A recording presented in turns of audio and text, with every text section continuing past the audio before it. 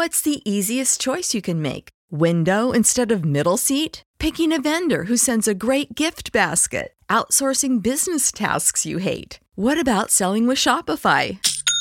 Whether you're selling a little or a lot, Shopify helps you do your thing, however you cha-ching. Shopify is the global commerce platform that helps you sell at every stage of your business. From the launch your online shop stage to the first real-life store stage, all the way to the did we just hit a million orders stage. Shopify's there to help you grow. Whether you're selling scented soap or offering outdoor outfits, Shopify helps you sell. Wherever and whatever you're selling, Shopify's got you covered. Sign up for a $1 per month trial period at shopify.com/try. Go to shopify.com/try now to grow your business, no matter what stage you're in. Shopify.com/try.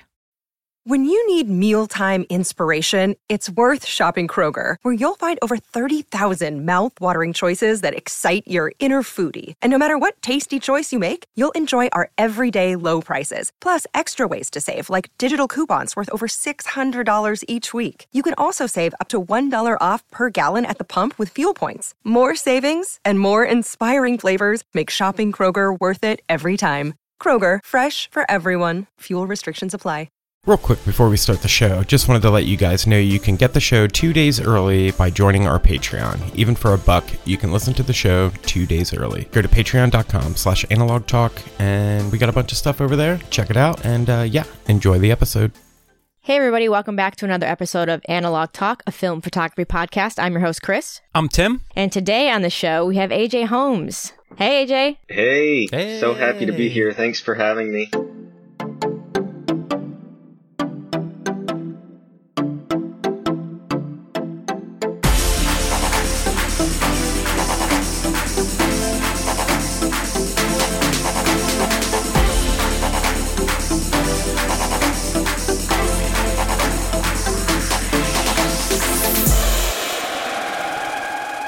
So I'm very excited to have you on the show because I feel like you've forgotten more about photography than I will ever know. So I can't wait to just nerd out with you. But before we get into all that fun stuff, do you mind giving our listeners an introduction on who you are and how you got started in photography? Sure. So I started shooting film in particular in Christmas of 2006. I've been asking for a camera from my parents for a couple years, and they kept saying, no, it's just going to be a fad. You're going to throw this away. And a couple years later, they took me to Target and had me pick out a camera, but with the caveat that it had to be a film camera. Oh, wow. They said that if they bought me a digital camera, they knew I wouldn't stick with it. Wow. So they bought me a brand new Canon Rebel K2 35mm SLR with a 28-90 kit lens, 20 rolls of Kodak Gold, and a tripod. And that was the best Christmas gift I've ever gotten. I was going to say, that's a great Christmas. Yeah, I was totally enamored, over the moon, didn't know what in the world I was doing, made a ton of mistakes, but now we're 14 years on. Mm-hmm. I'm shooting film more than ever before, and could never thank my parents enough for that brilliance and wisdom that they had back then. So what did they think of? Well, we'll get to it. I was just going to say, I love how your parents, of all people, thought it was a fad because they have become your most photographed subjects. So you made them eat their words for sure. A little bit, and they may regret it a bit. But beyond that, I guess a little bit more background real quick before we keep diving in. I was shooting film exclusively, and then around 2008, switched to Canon digital hybrid for some beginning of commercial work, not thinking film was viable for commercial work. Little did I know I was quite wrong at the time. Mm-hmm. In 2014, I switched back to entirely shooting film, photographing weddings, really all over the country, mostly in the Southeast, but some in California and other places. And in 2014, I went to Middle Tennessee State University, studied photography, got my bachelor's degree there, graduated in 2016. And since then, I've been really focused on traveling the country with 4x5 and 8x10 cameras, documenting people, places, things, anything I find captivating, mostly on color film. And most recently, I found myself, very much in the center of the film scanning world, kind of on accident with Negative Supply. And I'm one of the co-owners and co-founders of Negative Supply. And, we do our best to revolutionize the way people scan film of all formats wherever they are. So very happy to be so involved in the industry and hoping to only grow that level of involvement.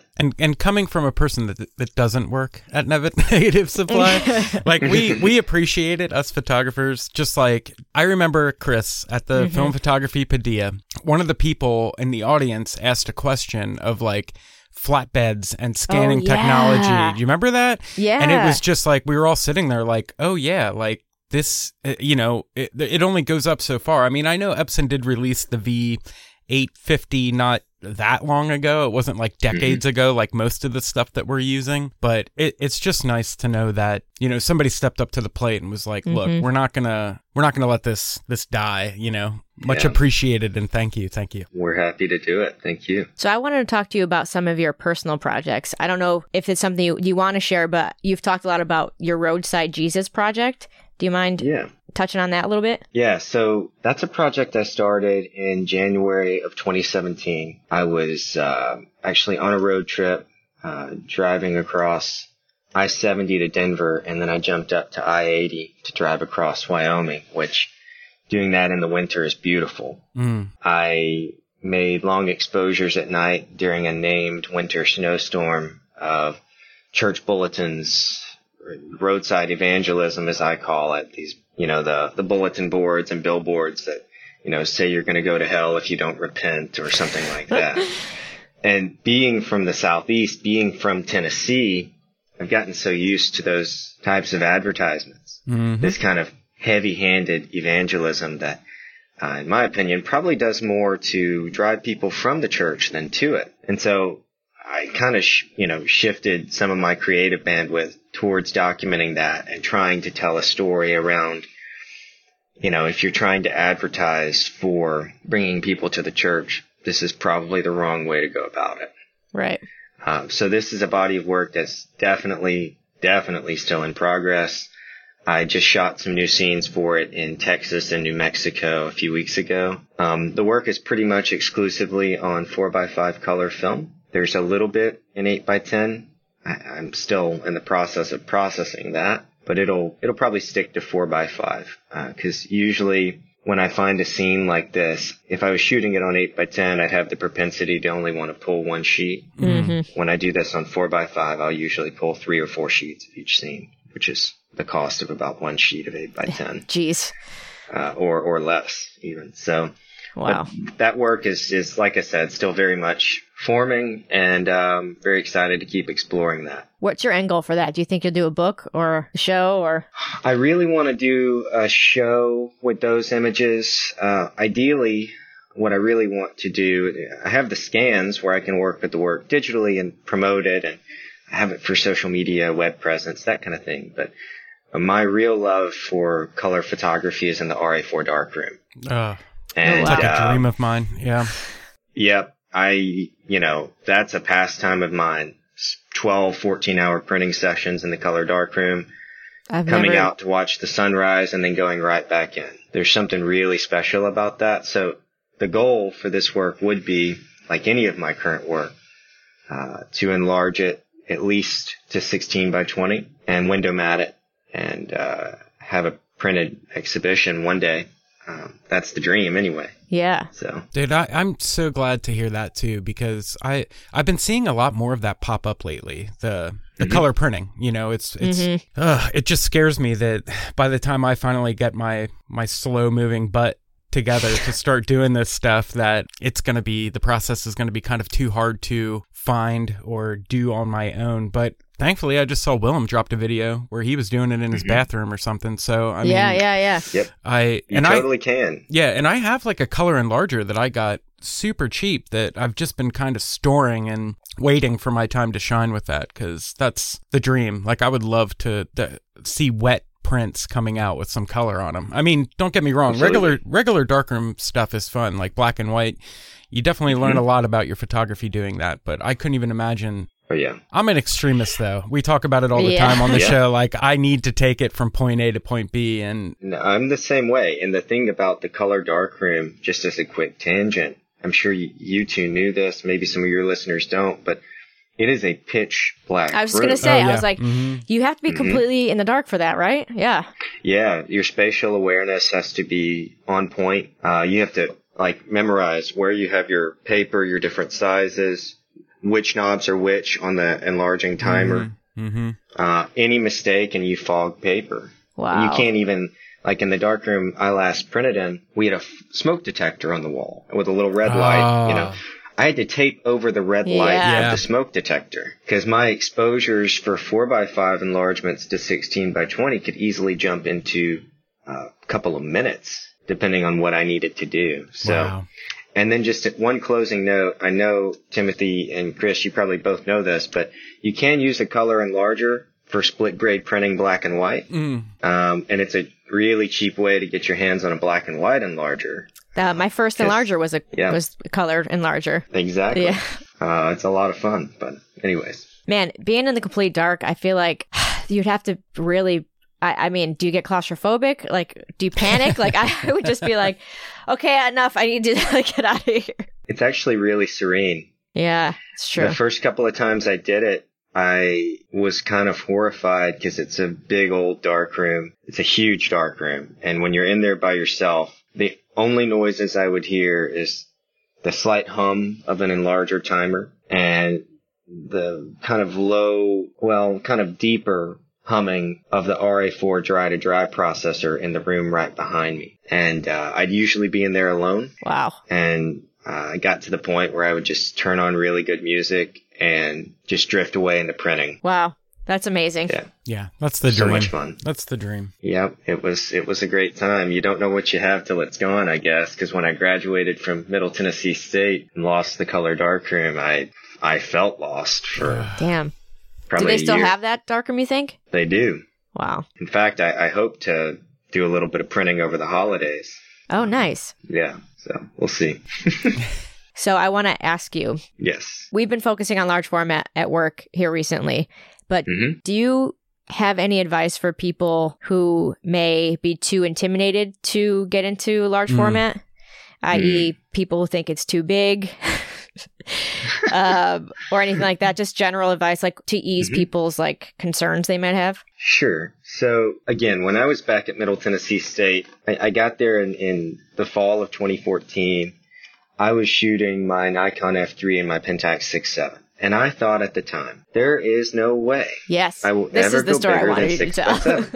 Yeah, exactly. And I thought it's too expensive. It's too difficult. There's too many steps, too many places to go wrong. And I went on my first cross-country road trip the following spring, May of 2015. And when I got back, I was reviewing negatives. I'd shot 70 rolls of film. And one of our professors, Tom Jemison, walked up to me and he was peeking over my shoulder looking at the light table. And he said, yeah, these are pretty good, but would have been a lot better if you'd taken a 4x5. And he gave me this characteristic smile that only Tom could give you. He's this sweet older man that was kind of became my mentor for printing and creating photographs. And the next week he asked me to come by his office and pick up a Toyo 45 CF 4x5, a 210 lens, 10 holders, and everything else. So I was kind of I don't know. There was kind of a fire lit behind my tail to start shooting 4x5 because this person I so looked up to really kind of led me to the water, so to speak. He's like, I'm going to give you everything you need. Go do it. And after I pulled my first couple of sheets of film, it was tricky. I had to go into the darkroom and figure out notch codes and how to load film and feed it into the holder. And is there a little bit of a curve there? You betcha. But when I developed those first frames, actually Trey developed them in the darkroom, my first time developing sheet film, which was also horrifying. But the first photograph I ever made on the 4x5 was of my grandmother. And it was with Ilford Delta 100 at f45 with a 210 lens, which is a great portrait length. And it's one of the sharpest photographs I'd ever seen. Yeah. When I pulled that negative out of the developer, I thought, okay, let me go buy 100 sheets of this film. Yep. And so I would say that's very long-winded, but I would say you just need that experience one time to know that you've made the right decision. And if I was to give someone any more specific advice, start out with something affordable, whether that's a used monorail like a Calumet or a Birkin James or a Cambo, even a Cinar F1. You can get a complete kit for it with a lens in some cases for $400 or less. Don't go crazy, and don't start with color film either. It's expensive. You might want to do that immediately, and I get it because that's pretty much all I shoot now. But get yourself a 100-sheet box of Ilford black and white and make mistakes. Or even better, if you want to really learn a bit about reciprocity, a bit about loading holders, and shooting more, I guess, orthochromatic, I believe I'm correct in that, shoot paper negatives. Yeah. You know, cut up 8x10 sheets of darkroom paper and load those into 4x5 holders. You can shoot a ton and make lots of mistakes. But I think if large format is something that interests you, it's very easy to get bogged down in what could be perceived as a problem or a pain point. But I'd encourage you just to shoot past that and create work on the large format camera. If that's something you feel called to do, listen to it. It's funny because you were my first introduction to 8x10. And do you remember? Yeah. You took Patrick's photo? Yeah. So Film Daddy 47 on Instagram. Hi, Patrick. Hi, Patrick. Friend of Negative Supply. He comes to visit all the time. He's awesome. AJ, awesome. Usually when we have visitors, AJ takes the moment to grab a portrait, which I think is wonderful. But I remember you finally getting the scans back from Northeast Photographic. And do you remember my reaction? It's like a little embarrassing because I screamed. You did. I was like, "Are you joke? Is this a joke?" The colors. What was it? Portrait, right? It was portrait. Portrait 400. And the quality of that image, I was like, "This is obviously next level." Like my mind was blown. There's just something that happens. I mean, and it's really beautiful and also defeating because it makes me want to shoot 8x10 color film for every single thing. But I know at the same time that it is expensive, right? I mean, a box of 8x10 color film, 10 sheets, you're the better part of $200, sometimes more. That's and speaking of which, we had a really awesome customer of ours came to visit. I guess it was last week or the week before, and I photographed him with 2 sheets of 8x10 Portrait 400. And at the end of it, he's like, "You took so long to take 2 pictures." And I said, "Well, yes, I did, but film is $21 a sheet." And he was like, "You're kidding." Like, no, it's expensive. So you got to make sure you nail it. And, but Chris, just so you know, when I saw that portrait of Patrick, Film Daddy, I wasn't expecting it to look that cool. Yeah, it was. So when it's I a saw great that, shot. I was like, so much of that is the format and the expression of Patrick. Right. His hair looked great. The shirt he had on was the perfect color. It was like, the colors were great. A perfect storm. Yeah. So I'm very happy that photo was taken, but that's just an example of when things work together, you can get a really great shot. And that's to me, that's worth the $20. I feel like I would have paid $100 for that shot. Yeah, that's a good one. Do you think you'll ever do like an 8x10 exclusive book? Yeah, definitely. Yeah. One of my favorite books, I wish I had it here with me right now, but it's Richard Avedon, his portrait work, mostly of the American West. And actually, my professors, it's so good. My professor, Tom Jemison, gave me the book. It's a signed version. Wow. Yeah, I didn't know what I had at the time, but it's an accordion book. You fold it out, it's like 50 feet long. And it's 8x10 contact prints. Wow. I definitely want to do that. Yeah. But I don't know what of or when, but one day. Just thinking of that project too, I watched this thing where Avedon, he put up the pictures of the miners. Did you guys happen to see that at all? Mm-mm. He put up prints of the miners, and they got to see themselves. Like they don't normally get like to see one to one. Yeah. Oh, wow. And they were just like, it's such a cool story. Like, I don't know, large format to me is just like the end game, like the final boss, like if you have, and there's so much to learn from 35 and 120. And like, do that. Like, definitely learn. And when you realize that you really want to take this serious, or you have a life project that you want to do, like, switch it over to 4x5 or 8x10. Cause I mean, it just like, it does something. It's like, I hear a lot of people say it too on like Instagram, and would the photo even be that good if it wasn't shot on film, kind of thing, where film has this magic fairy dust that gets put on it just because it's film, you know? So you already are in like a winning environment, and then just to step it up to, because I've only ever shot 4x5. That's as far as I've gotten. And I mean, I hate to say this, but it could be like the crappiest composition, and it's still like, whoa, that's so cool. Yeah. Like this garbage can in the alley looks so awesome. And it's like, it's a damn garbage can in an alley, but it just like does something. It does something to it. It and does. I don't know. I think anybody listening to this, it's like I said a minute ago, I mean, there is kind of this almost like spiritual experience that happens when you view a negative or view a print or a scan of 4x5 or 8x10 film.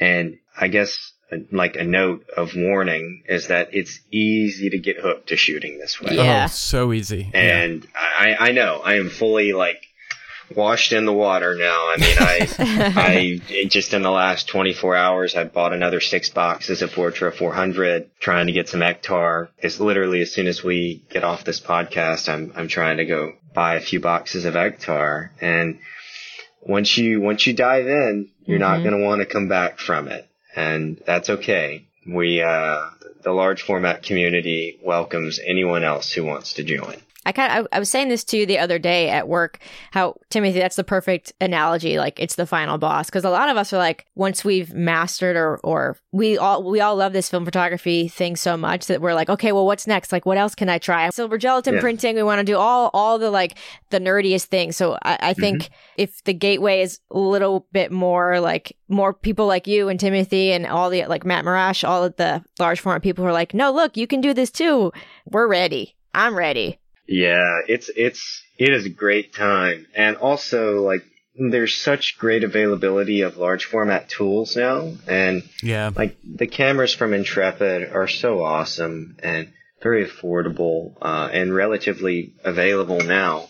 They did have a much longer back order on those, but great tools. It's a great time to jump in. Yeah, and I will specify, like you said at the beginning, you don't need to waste a ton of money. I mean, you don't need to go buy like some $2,000 camera to start. You know, prime example is the camera. My first camera was a Toyo Field, like an old view camera that I literally had super glued and duct taped together just to keep it straight, just to keep it, because it was sitting in somebody's garage for years and they gave it to me and it was all broken. And as long as I could keep the fill plane straight, where I mean, I lost all the movements and the fun stuff, but you don't need that right off the bat anyway. No. And I mean, just to kind of get the feel for it and see the magic that happens. And I still have that camera. It's sitting behind me now. You can't see it because my face is blocking it, but it's just another one of those things. It's a box, and you know, the lens and the film and composition do pretty much all the work to this stuff. So I mean, you know, Intrepid, God bless them for doing this, because I feel like, again, just like with the whole film photography thing, like if we're not pushing to keep this thing going, you know, if 4x5 is a dying format or 8x10 is a dying format, like it'll be gone over one my day. Dead body. Yeah. And we'll just be like, oh, do you remember those days when we could get for, it's just, it scares me. And I'm glad that we're having kind of like a large format episode, because I feel like we don't get many people that shoot it. So I love everywhere I look right now, there is a renaissance in the world of large format photography. Good. And that brings me such joy. Because for me, what an absolute nightmare is made of is hearing that Fortra 400 is no longer going to be cut into sheets. Because the very next thing I'm going to do is call Keith Canham at KB Canham Cameras and put in a massive special order for 4x5 Fortra. I mean, as long as I have breath and a means of making money, I'm going to find a way to buy this stuff, because there is nothing else like it. Kodak is the only company on earth still making sheet film of color negative film. Yeah. Fuji makes color slide, which is great. Glad they do. But Portra and Ektar. That's it. That is where the buck starts and stops. And so if you're interested in shooting large format, it's imperative that we support the makers of large format film and support them as much as we can if we want it to remain a viable way to work. So true. Mm-hmm. Do you ever mess around with expired stocks or anything like that? Do you ever look for older stuff online and have any luck with it? Sure, yeah. I've got a couple boxes of Portra 400 NC, 160 VC, and 4x5. I think I might have some 160 VC and 8x10. Lots of expired T-Max 100 and 400. And a lot of this stuff was just kind of given to me over the years. It's like, oh, you shoot 4x5. I haven't touched that thing in 20 years. Yeah. Here's some film. Same here. And I have a couple of rarities in there, too. I have a box of Kodak Portra 100T. Oh, yeah. Yeah. Mm-hmm. Yeah, I haven't cracked that one open because it's like, I'll never find that again. But expired film is great. I love shooting expired film, but just to double down for... as cool as it is to shoot expired stock, and you definitely should, I try to support Kodak and buy new as much as I can. Have you shot the CineStill 800T? Yeah, I have a box of CineStill 800T and 4x5. I've shot 3 holders because that's how many sheets would go in my Mod 5.4 developing tank. And it's really cool. It's kind of thin. You have to be careful handling it, but the Brothers Ride over at CineStill were kind enough to let me test a box, and I can't wait until that is officially back on the market again. Yeah. It is rad. Yeah, I still have 5. I have 5 sheets sitting in a box that need to be shot because I keep getting told from Andre, who works with them, that the shelf life on it isn't the best, so best to use it. It's not. Yeah, best to use it up. And I'm one of those guys that's waiting for the stars to align and have the right, perfect moment to shoot that film because I would hate for it to go to waste. Yeah, definitely. What I've done with mine, I've actually taken my box of CineStill and put it inside of another double-sided 8x10 film box. I'm paranoid about light leaks. That is one thing that I know about myself. Like, I've gotten burnt before with bad light leaks on large format and then had to quickly redo a project. So the CineStill, that higher speed film, it's the highest speed 4x5 film I've ever owned. Oh, wow. Because what is it? 800 ISO? Mm-hmm. Yeah. Something like that. But yeah, it's cool stuff. Just gotta handle it with care. You really do. It scares me even to get it, because I have it wrapped in 2 of the black bags that come with the film, but they're married to each other, so there's no way that light's gonna get in there. But somehow you still think, some way, it could happen. Or I do. It always happens with the holders for me. Like when I'm shoving them into my bag, they get kind of pressed a little bit, and then a little bit of light gets in there. That's how at least that's what I think is the issue that I had. So I stopped carrying it in the bag. I carry it in a separate bag now. I'm like triple checking my taking film out. Yeah, it's smart. And that's a huge tip. Anyone that asks me about getting into large format, specifically 4x5, I recommend the Toyo View 4x5 film holders because they have really great tightening locks.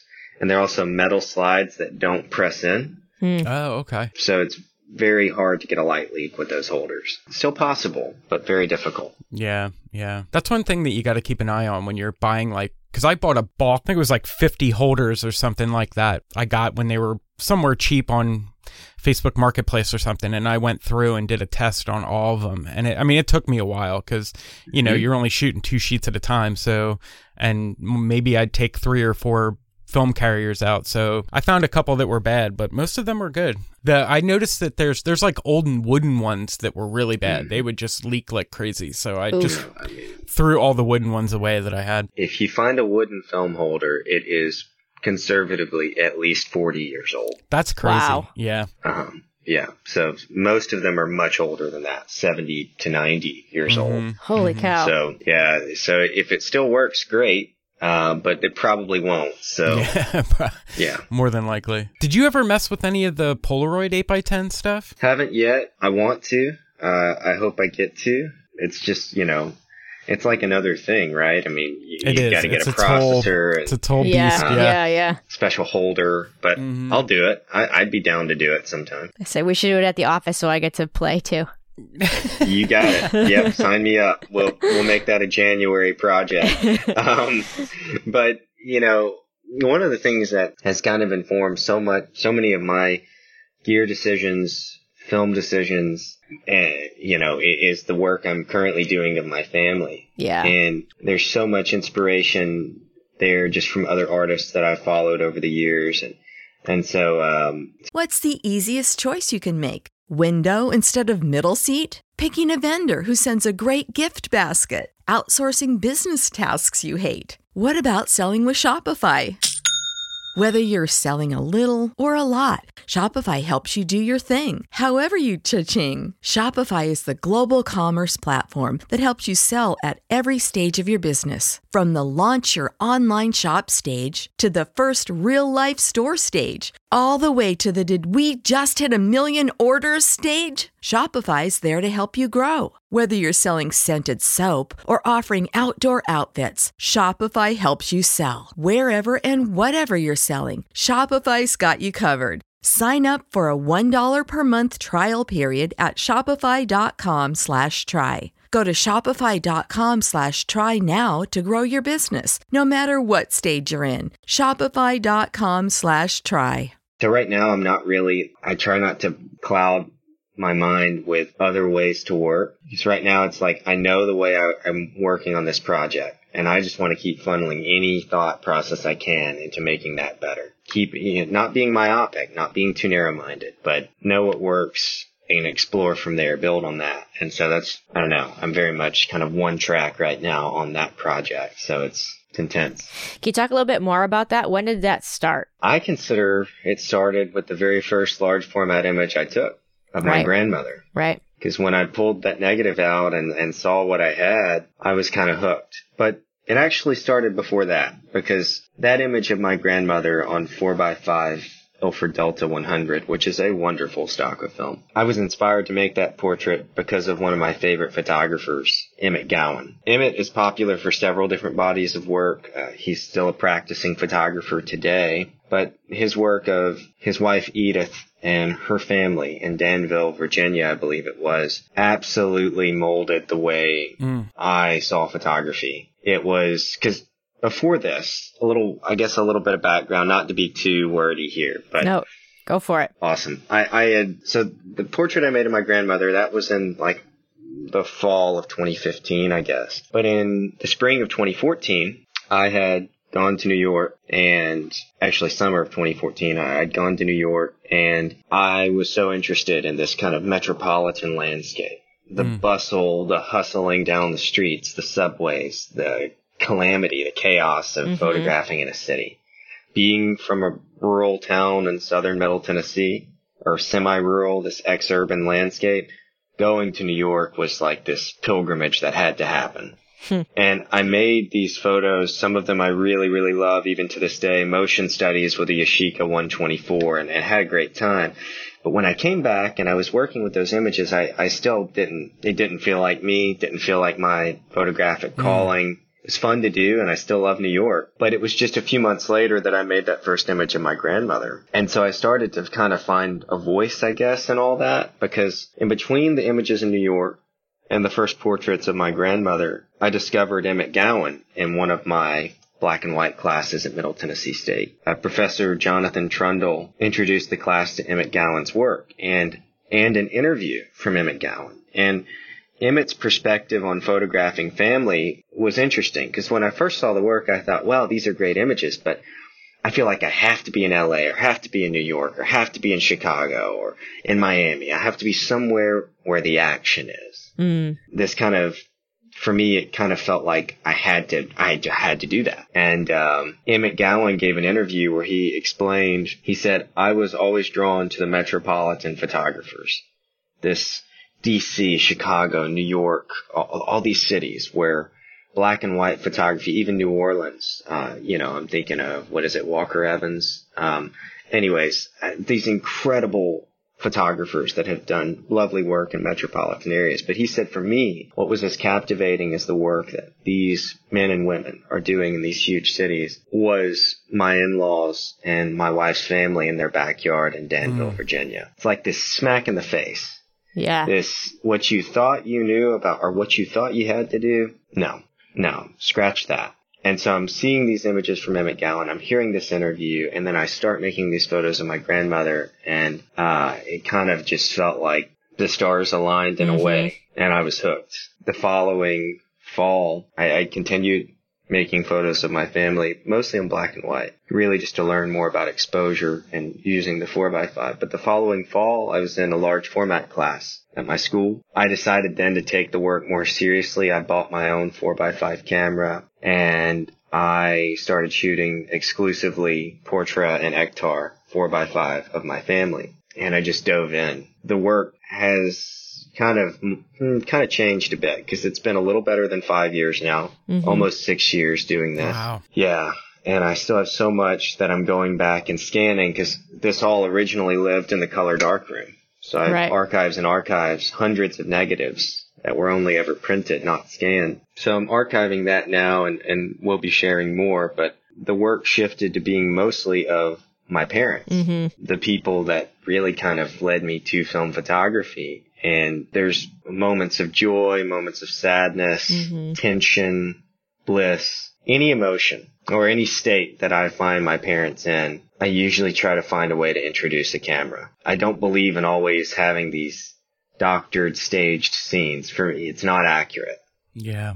For me, part of photographing my family is photographing the intimacy and the imperfection in photographing another human being. Good example of that, I made images of, in 2017, my dad had been in a pretty bad car accident, shattered like 14 bones in his foot. It was a whole thing. And the night he came home from the hospital, we had to call an ambulance because he had to go back. And I made an image of the ambulance arriving. Wow. And then recently, I made pictures of my dad in his cast in his wheelchair. He embraced it. It wasn't this predatory thing. It was, are you okay? Can I make a few photos? Now, even more recently, the work has taken such an interesting turn because in this time of living in COVID-19, you can't take anything for granted. Right. Over 300,000 people are dead in the United States, the better part of 2 million across the globe. So for me, it felt more important than ever to keep working and photographing my family, but doing so safely. And in the mix of all of this, I had a renewed interest in making this work because my dad had to have open heart surgery in August. Shit. And when I was home 3 weeks ago, whenever it was, I made images of my father. I shot around 30 4x5 images of my dad in a day and a half. Wow. And I photographed his scarring. Wow. From his open heart surgery. I asked if I could, and he welcomed it with open arms. So the work has gotten so much tighter, so much more intimate, at times visceral, but it's raw. It's like the unadulterated moments of my parents. And I don't know where it's going to go, but this is the work. I've never been more passionate about anything else. And so I've taken 100 sheets of color film with me when I go back at Christmas and hope to just keep working with it. That's real. Yeah. Yeah. And the images, I mean, we're obviously going to share them on our Instagram, but they're, the ones that come to mind that are my personal favorites of your folks. It's your mom in her kitchen, right? It's your dad on his lawnmower. It's the two of them hugging. The one where they're hugging is so sweet. It's my favorite one. Yeah. I don't remember this specific woman's name, but she did. I don't know if you've heard about her. She took the photos of her parents as they were like waving goodbye when she would leave for. Yeah, I know what you're talking about. Yeah, so it was like you watch the progression of time. Yep. And I think it's just that. I mean, that's obviously one of the reasons why we all love photography is because we're capturing. It's like a time capsule. You know what I mean? The moment. So you're going to have that kind of same body of work, obviously in a different setting, but you're going to be able to look at it over a span of time. And I think it's beautiful. Thank you. And actually, the other night I couldn't sleep. And, I mean, who has ease sleeping right now? No. Right? The world is crazy. Yeah. But when I can't sleep, I open up Photoshop. I open up archives on my computer and start looking through scans. And I have them pretty well tagged, much better than any of my 35 or 120 work. which is a total nightmare. But I started going back 2015, 2016, 17, 18, 19, 20, and about to be in 2021. So this will be the 7th calendar year of photographing my folks. And I can see it's amazing how you can go back to a time that was relatively simpler, 2015 or 2016. You don't see the stress in my parents' faces then. Wow. Their hair isn't as gray. The lines aren't as pronounced. Their eyes aren't as heavy. Right. And so while on one hand it feels really difficult, it's difficult to even really talk about it. It feels more difficult to take the photos. It's this beautiful thing, being able to capture time like that. But I've had several instances in the past few months. The focusing cloth for me is probably my best friend when I'm making these really intimate portraits, because there have been 3 or 4 occasions where I'll just tear up. Yeah. Right there. Yeah. You know? It's this very raw thing. Yeah. I wanted to ask you, like, with your parents making that decision of the film camera and all that stuff, and knowing that that was kind of the real way of doing things. Not that digital photography is not real, but you know what I mean? Like, what is their background in all of this, that their knowledge knew that? Are they photographers? They artists? Are they musicians? Just like knowledge, you know? No, not at all. You know, my That's parents, amazing. I love that. Yeah. My parents are both business owners. They were professional restaurateurs for the better part of 30 years. They owned a chain of barbecue restaurants in Alabama and Tennessee. They are the South embodied. They're kind, loyal to a fault, loving, caring, supportive. And but they're traditional. And both of what my parents knew about photography is, for years, my family, when we were growing up, we never had a digital camera. They were still, 3-4 years ago, still buying disposable Kodaks at the drugstore, which is so cool. Yeah. That's so cool. Yeah. Yeah. And like when certain drugstores stopped selling them, they'd find another one that had them. It's like this ridiculous thing. Like, you are going on a quest to find a single-use camera. Good on you. Yeah. So I think that it's just what they knew. And this technological dilation that so many people embrace now with digital photography hadn't quite hit them yet.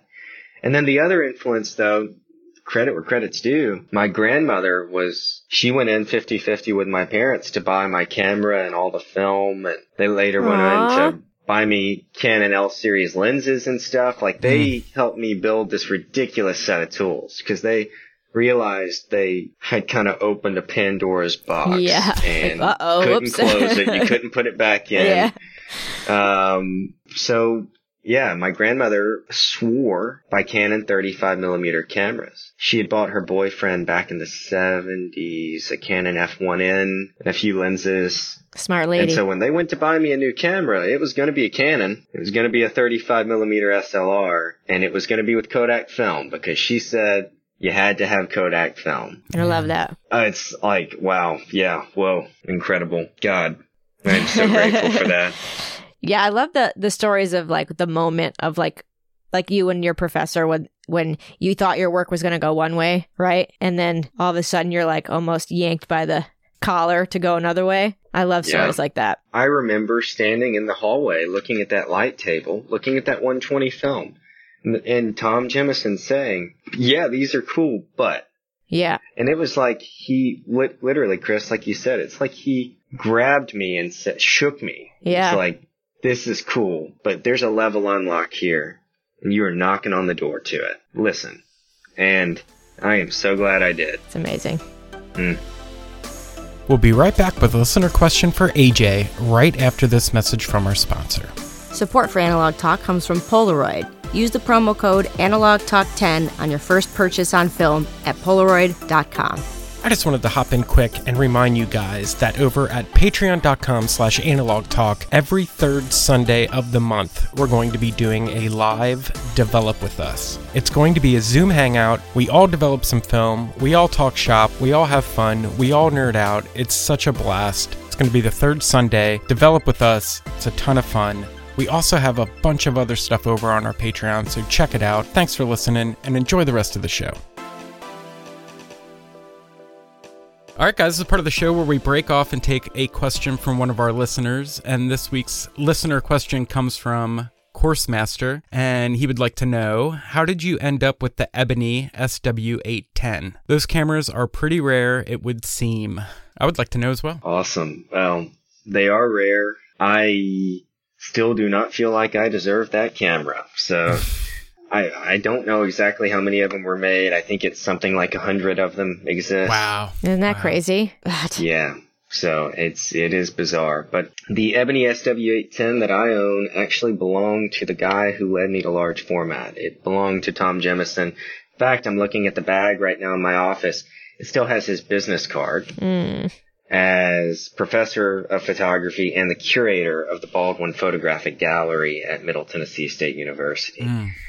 That man was a veritable legend in his own right. One of the most incredible photographers I ever had the pleasure of knowing. And I have been using this camera since I bought it from his wife in September of 2019. Tom passed away in September of 2017. So I shared a few words at his memorial, and that just inspired me to shoot even more. Not to go on too much of a tangent here, but this guy was so impactful to me. I remember where I was when I got the call that he passed away.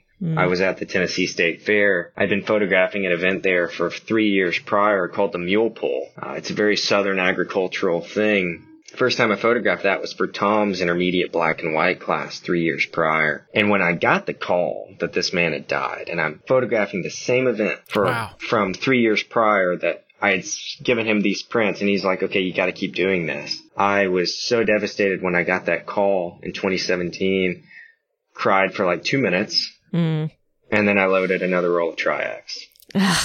Like, you got to make the best damn picture you've ever done of this event. And so 2 years later, his wife got in touch with me about the Ebony, well, about 8x10 cameras, because he had a few. I went and visited their home, found a Deerdorf V8, which is a cool camera. And then I kept digging through bags, and I see this 10x case that I know is a large format bag.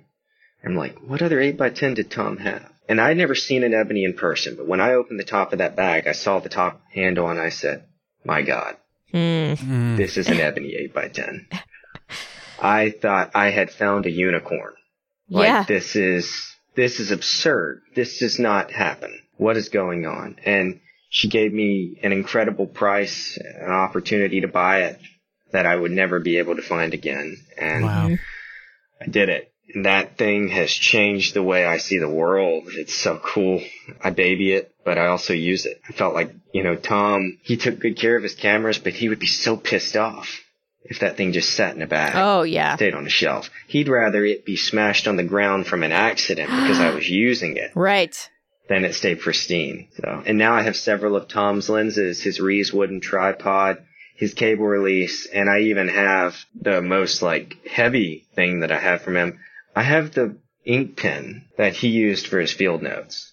Wow. And it stays in my large format bag. It's just this crazy thing. Is there anywhere Tom's work is displayed? Is there anywhere we could check it out? I can try and find a couple links. I'm going to actually hopefully be working with his family to digitize his archive. Yeah. Oh, great. And also I uncovered that, I guess it was, one 8x10 holder and one 4x5 holder. Before Tom passed away, he had shot 2 sheets of 8x10 FP4 and 2 sheets of 4x5 FP4 that haven't been processed. Oh, wow. So we'll be processing the last negatives he ever shot. Oh, my God. AJ. Yeah. Wow. Yeah. Crazy. That's so wild to get a mentor's kit like that, like a piece of gear. Because I mentioned it on the show a couple times that, I used to play music back in the day, and my musical icon was my dad, as crazy as that. Well, I guess that doesn't sound crazy. It's awesome. Normal. And he gave me his, 1968 Ludwig Blue Sparkle classic 60s Ludwig drum set. And that's awesome. It's just when you have something like that, there's, again, just a bit of magic that's stored in, because that was his drum set when he started playing, and there's pictures of him in the 70s in rock bands, so you can't even see his face, his hair's down to, just rocking out on these drums, and it's so cool. It's crazy to think the stories that that travel and stuff like that. You know, you can't hear them. You can't like put your ear up and it's telling you a literal story, but there's something that comes with hand-me-downs like that. Like I love hearing I got my grandfather's AE1, I got my, you know, it just kind of ties into that whole family, you know, I don't know what it is. Well, I think what it ties into, Timothy, like when I think specifically to the film world, we always talk now about this sense of community in the film photography industry. Yeah. And it's so strong, but we think of this as a modern phenomenon. I mean, Tom and his peers, they broke bread together talking about film decades ago. Right. There's always been, central to the film photography world, there's always been this interest in dialogue and exchange of ideas. There's always been so much vitality there. And you can even think back to the history of photography. Alfred Stieglitz would kind of congregate these great minds, men and women, from around the world to have meaningful discussions on the topic. The community around analog image making is strong today, but it's been strong in the past. And being able to pass down tools and exchange ideas, share influences, that's why we do what we do. That's why many of us do what we do, I should say. It's awesome. That was the best answer to a question I think we've ever asked on the show. But there's more questions we got to ask you. Let's go. Yeah. I'm kind of curious. I feel like we might know the answer, but Timothy, you want to ask him? Yeah. It's a 2-part question. And the first part is the dreaded desert island question of you can only choose one camera, you know, for the rest of your life. What's it going to be and why? The Ebony SW810. Yeah. And I know I just signed myself up for like a string of second mortgages to pay for film there. But no, I mean, every time I use that camera, so first off, for me, it's that. And for any listener out there, it's probably that camera that has some sentimental value to you. And regardless of format or intentionality behind why you choose something, behind the discriminate decisions to make a photograph, sometimes the most important thing is how that camera, how that tool makes you feel. And when I use this Ebony 8x10, I feel like I'm retracing the tripod holes that Tom Jemison laid in the sand. I love that. Wow. And it is just, there's this crazy thing that happens. Yeah, no, I would choose that camera in a New York Minute. In particular, if I could find a 4x5 reduction back for it, which if you think the Ebony SW810 is a unicorn, that reduction back is even harder to find. So I'm still looking. But that's it. I love hearing that about the mortgage and all that stuff because it's so crazy. We could never go anywhere with this. You know what I mean? Like, just say our love and passion is just so strong. Like, look at Vivian Meyer. Such a great example of like somebody who just shot because they love to shoot. You know, it wasn't about, I mean, some people it is the end result. That's the prize at the end of the, you know, the journey or whatever. Some people it's taking the walk to go shoot the photos or to go to the studio to press the button. You know, it's just so crazy that Polly Chandler, we had her on the show. You know, I think she like triple mortgaged her house to have an endless supply of Type 55 film. You know, it's what I couldn't imagine life without, you know, a closet full of film or a fridge full of film. You know, I would, by any means necessary, you know, it's just crazy how it is. I don't mean to sound like too painfully or like poetic or dripping with nostalgia or sentimentality, but I would die penniless. I would sooner die 100%. penniless and shoot color large format film than have a nice new car or a nice home or the latest laptop. I used the same MacBook Pro for almost a decade. Same. You know, my iPhone is crushed into a million pieces. You know, the flannel shirt I'm wearing right now is from the 70s. I bought it like at a thrift store for like $3 or $4. Like I make it a point to make any sacrifice I can. Because I think some people look at the way I work and all the gear I have and all the film I have and they think, oh, like this guy, you know, he's just, you know, he must be independently wealthy or someone's supporting him. No. No, I'm not. I pay rent like you do. I have a lot of the same interests that other people have. I just make lots of sacrifices. Yeah. And I think people that really want to work this way and want to do it more than just as a weekend project, you find a way to do it. Yep. Amen. Mm-hmm. Yeah. Well, I guess we need to go to the second part of the question. Sorry. No. Dude, I could sit and listen to this all day, especially on a day where it's like 20 inches of snow outside. Yeah, but you got to take photos later too. No, I will, for sure. But the second half of the question is the white whale camera. Is there anything out there that you've always wanted to try and just haven't had a chance to or own or something along those lines? As you asked that question, I'm looking at my shelf of cameras. I was going to say, he has a lot. I don't know that he hasn't tried very many or not tried very many. Yeah, there's still a few things out there. We stumped somebody, Timothy. That's so difficult because there definitely is, but I'm trying to think of what's at the top of that list. Yeah, it's a tough one. Mm-hmm. Mine changes probably once a month. So yeah, I would say like for me, a unicorn camera that I would love to try, and knowing that it wouldn't be a way I'd work full time, probably the Deerdorf V11 11x14. Wow. Oh, hell yeah. All right. Now we're talking. Yeah. So, I mean, large format's cool, but ULF is like on steroids. So yeah, it would probably be something in the 11x14 world, or probably a Brooks Vera Wide 6x9 with a Schneider Superangulon 47 f5.6. So beautiful. I don't think anybody's ever picked that one before. No, we definitely had two right there that have never been called on the show. Great answers, AJ. Thank you. And if you're listening and haven't seen the Brooks Vera Wide, look it up. Dude, yeah, it's an awesome camera. I've looked into them a couple times. Yeah. Wow. Tom Jemison had one. I'm gonna have one, hopefully his one day. But if I couldn't have the Brooks Vera Wide, for me the other camera to own, and I've used it in school, is the Hasselblad Super Wide. The 38.5 millimeter or 38 millimeter bygone on that camera is one of the finest wide angle lenses that has ever been made. Incredible. Wow. Great answers, Awesome. AJ. This has been phenomenal. Thank you so much for coming on the show. I'm sure you have inspired a lot of our listeners to take the leap into large format, which was kind of like my ulterior motive of getting you on the show, because I wanted to talk about large format with you. Not that we don't do enough of that at work, but where can everybody check you out? Are you on Instagram? Yeah. So website? Websites. Well, I have a couple. They're grossly outdated. I am so sorry to the film photography gods out there. It's like we all are. I have so much work to do. But for now, the best place to find me is on Instagram.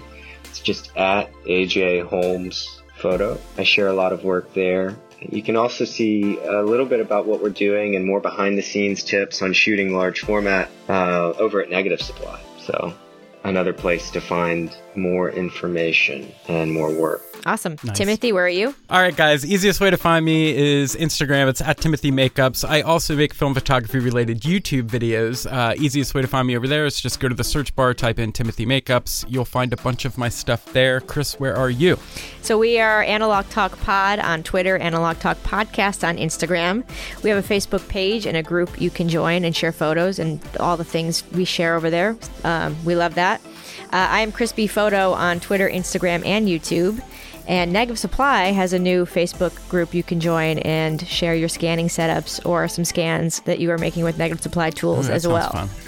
And that's it. Awesome. Thank you, AJ. This was a blast. Thank you so much. Thank you both. Awesome, Definitely. guys. We'll see you next time. Bye. Bye. First off, we want to thank AJ for coming on the show. What a good time. Super inspiring. Love large format. Love getting the word out. I mean, what an inspiring episode. I can't wait to load some film holders and get out and shoot. AJ, thanks so much. And thanks so much for all the Negative Supply stuff that you guys do, like keeping film photography alive. We really appreciate it. Guys, that's going to take us to Patreon. Head over to patreon.com/analogtalk. And for just $1, you can get the show 2 days early. We've also been doing these Develop With Us sessions. You can also be a member of our Discord where there's chatting going on all day long on the Discord. It's awesome. It's great to be close to you guys. There's also a ton of other stuff on our Patreon, so check it out. Head over to patreon.com/analogtalk. And that's going to be it for this week's episode. Thanks for tuning in. Thanks for making it this far. We love every single one of you guys, and we can't wait for next year. We'll see you soon, guys. Later.